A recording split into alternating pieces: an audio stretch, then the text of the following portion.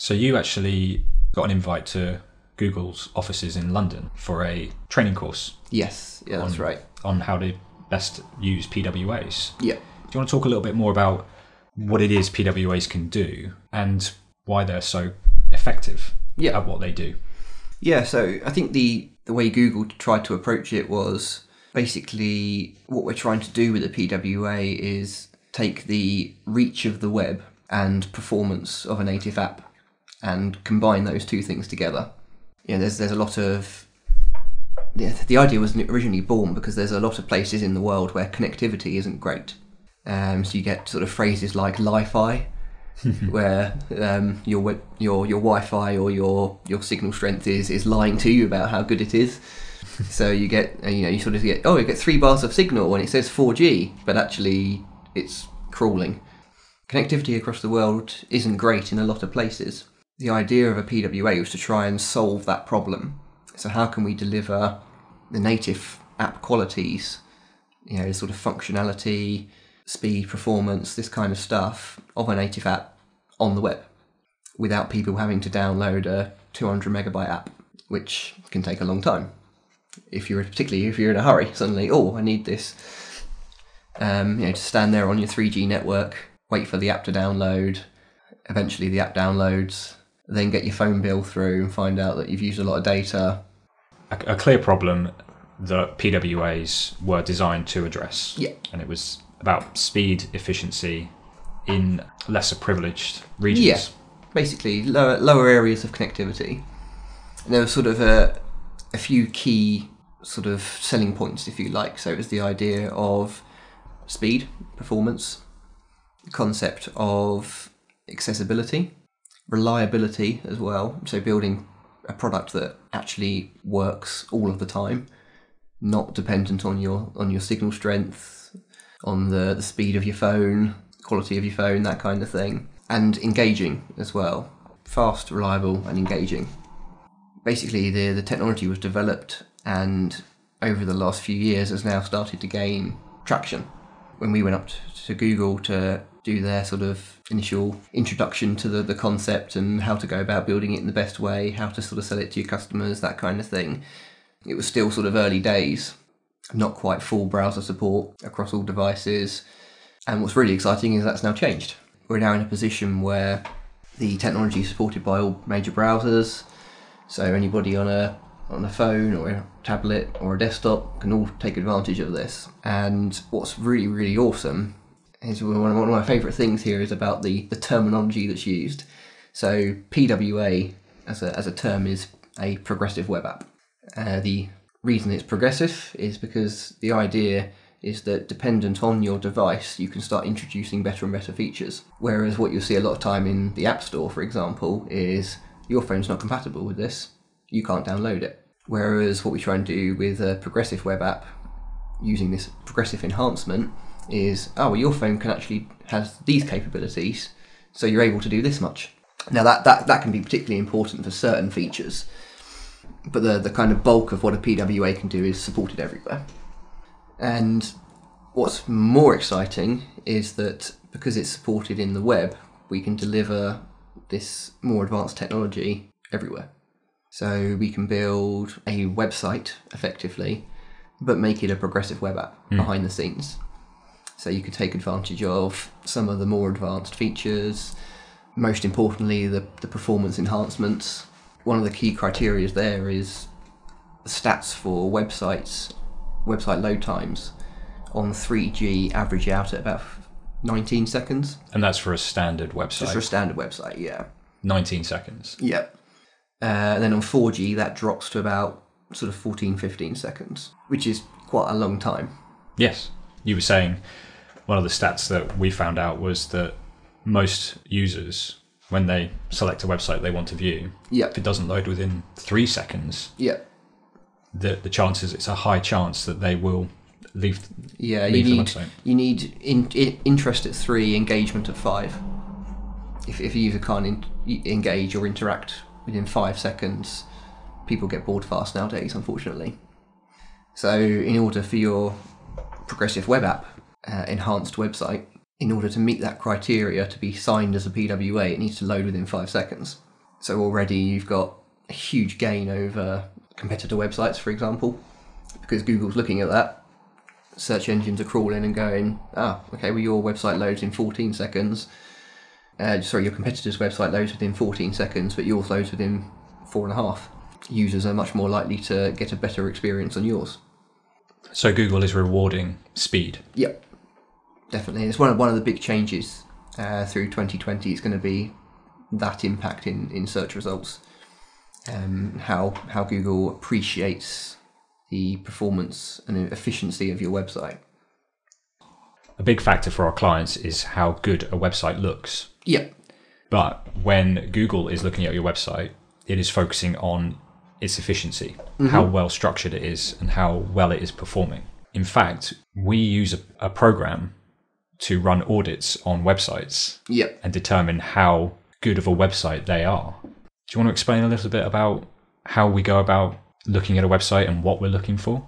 Yeah, definitely. So there's sort of a suite of tools that we use to crunch the numbers that basically assess websites in key areas. So first of all, there's performance. What we're looking for there is things like how fast the website loads, what the time is to the first engagement, time to interactive, what sort of delays there are in terms of imagery, loading additional scripts. What people often forget nowadays is there's a real kind of push to bloat websites with as many of these kind of trackers and little add-ons, widgets that they can. And every one of those has an effect on your load time. And so if you don't do that in the right way, or if you do that too much, that can severely impact the speed of your website and ultimately where you appear in search results. So performance is a really key factor. There's then accessibility. So nowadays we're looking for a lot more support for various sort of accessibility things. So there's a technology called ARIA, which is to do with how your content is read. So making sure that you've got the right markup on your website. So making sure buttons are described as buttons, making sure links are described as links, tables as tables, that kind of thing. It's prioritizing structure over aesthetics. Yes, and making sure that structure is well defined. Because I think what you said to me once when I first started working with you was websites are basically just documents shared over the internet. And what is the purpose of a website? And it is to impart information. And you should be doing that as efficiently as possible. We've certainly experienced a lot of websites have become bogged down with the aesthetics, with the gloss, yes, with pretty animations and singing and dancing, whistles and bells everywhere, and they're hindering the performance of the website, and as a result, causing them to rank lower on Google search results. And what I think we focus on doing with websites that we build, we focus on the efficiency and the simplicity. Yeah, because you can always improve, you can always grow. But when we build a website always will. Yes, a website has to be growing in order for it to stay relevant. But what we like to do with the websites that we design and build is focus on the simplicity and build on from there. Yes. Sort of like an iterative process. Yeah. It's interesting because we start with the sort of the functionality and the core, what it needs to achieve, what it needs to do, and then move on to the design, the aesthetics, and that kind of thing, and then back to the functionality. So we almost spend probably twice as much work on ensuring the functionality is right over the aesthetics. Because people, I think a prime example will be, how many times have you visited a website and you've landed on it and it looks very pretty, but the second you try and click a link and it doesn't work or it takes too long to load, you're going to immediately become frustrated and leave, or you think, I'm not getting the information I want, I'm out of here. So wouldn't you much rather deliver information in an efficient and simple way than a complicated, messy, but pretty way? Yeah. No, definitely. I think it's the way it works ultimately. But I think sort of touching again on that accessibility factor. So touching again on that accessibility factor, as much as people tend to design for accessibility, there's often a lot of things that get forgotten in that. One of the examples I see probably more than anything is websites failing a colour contrast test. There are guidelines that state how much contrast there should be between foreground and background colours. And why should something like colour contrast matter? Why is that being reviewed and assessed? Yeah, so basically it's to do with people's vision, right? So people are reading your content and everybody sees colour differently. You know, how you see one of your designs to how I see one of your designs when I'm building it, we're seeing it slightly differently. And colour is one of those magic things that is just completely different for everybody. So it's not only actually different through the eyes that are seeing it, but it's also different through the screens that are projecting it. Yes. Yeah. So there's multiple levels of inconsistency. So the reason these guidelines exist is to make sure there's the best chance of the most amount of people being able to read your content. You know, is your text dark enough against its background colour? Let's say you've got a shade of green on a button as its background colour, and then the text you're using on that is white.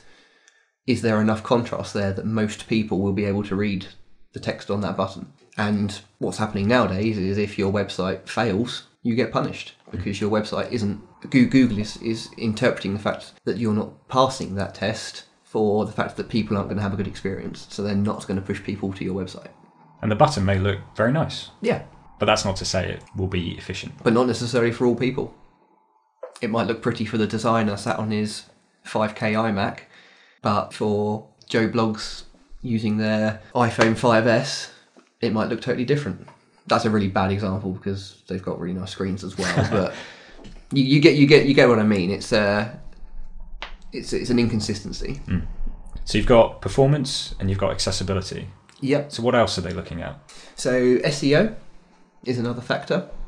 SEO is much more difficult to tackle programmatically with audits. So these take a bit more human involvement to look through a website, understand the content, and a knowledge of SEO and how that should and shouldn't be delivered. But there are some technical factors. One common one I see, which blows my mind every time, is certain resources being blocked. So you can very easily accidentally block search engines from crawling certain content on your website. Audits will look to make sure you're not blocking content in the wrong way. One of the most basic ones is using sensible links. You'll actually be slightly punished if you use links that say things like learn more, because that doesn't mean anything. It's not relevant to the... No, it's got no context. So you should use links that are well described. So if you're like talking about a specific selling point, like for example, progressive web apps, instead of saying learn more, and say learn more about progressive web apps. Yeah, basically.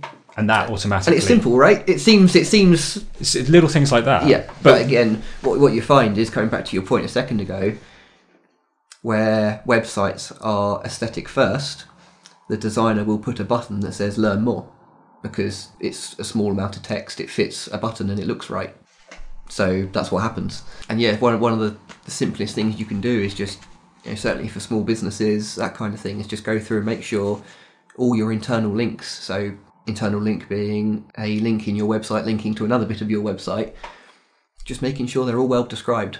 Make sure you're using the right sort of text. Yeah, so that's probably one of the key quick and easy fixes for that. You then go on to something called best practices. What we're looking for there is making sure that the technology and the way the website's been built follows the developer guidelines. So Google expect things to be done in a certain way because that's the way that works best. And one of the things I see a lot of in this category for audits we run is people failing because of a lot of the plugins and tools that they're using have vulnerabilities. So often we find with a lot of websites built on content management systems, they include a lot of bloat, and sometimes these aren't updated and therefore introduce sort of scripts and pieces of technology that have security vulnerabilities. So it's compromising the security of your website. Yeah, basically. And Google sees what you're using in your website and will see the fact you're using an old version that's got vulnerabilities and will go, well, hold on a minute, if we send people to your website, they're vulnerable. So making sure that you're using up-to-date technology, security fixes and patches are applied, that kind of thing is really important.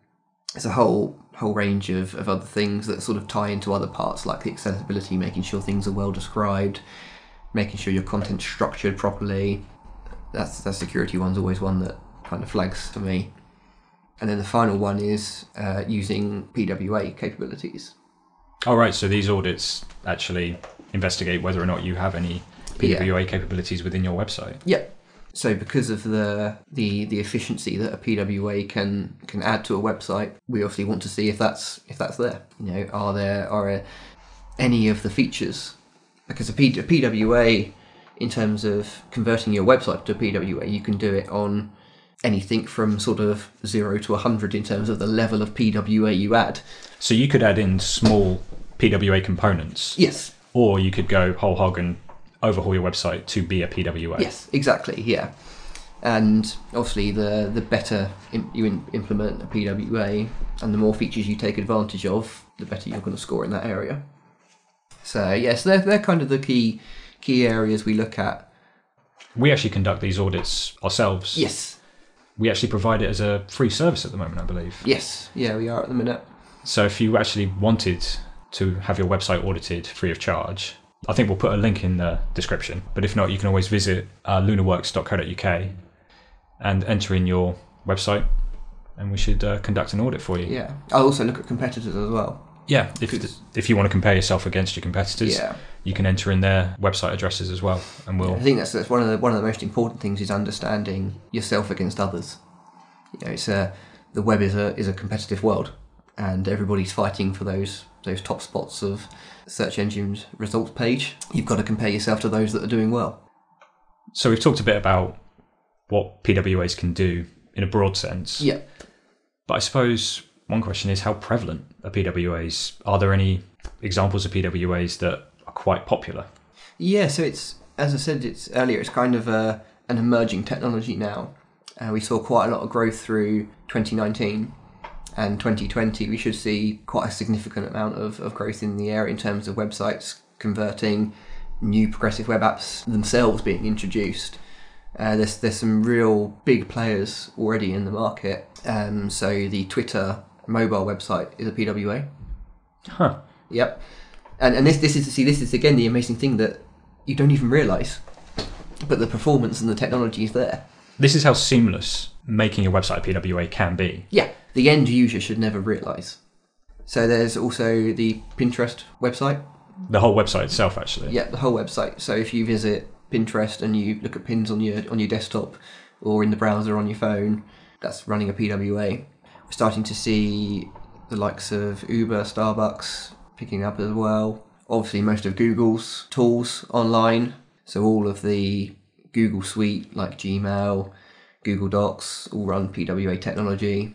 Seeing a lot of indie developers and games appearing as well now, because that's kind of one of the markets that it's quite difficult to tackle with a PWA. Obviously the mobile gaming industry is absolutely colossal, and the reason for that is with a native app you can do some incredible stuff on phones. The games that you can build on a phone now blow old desktop computer games out of the water completely of a few years ago.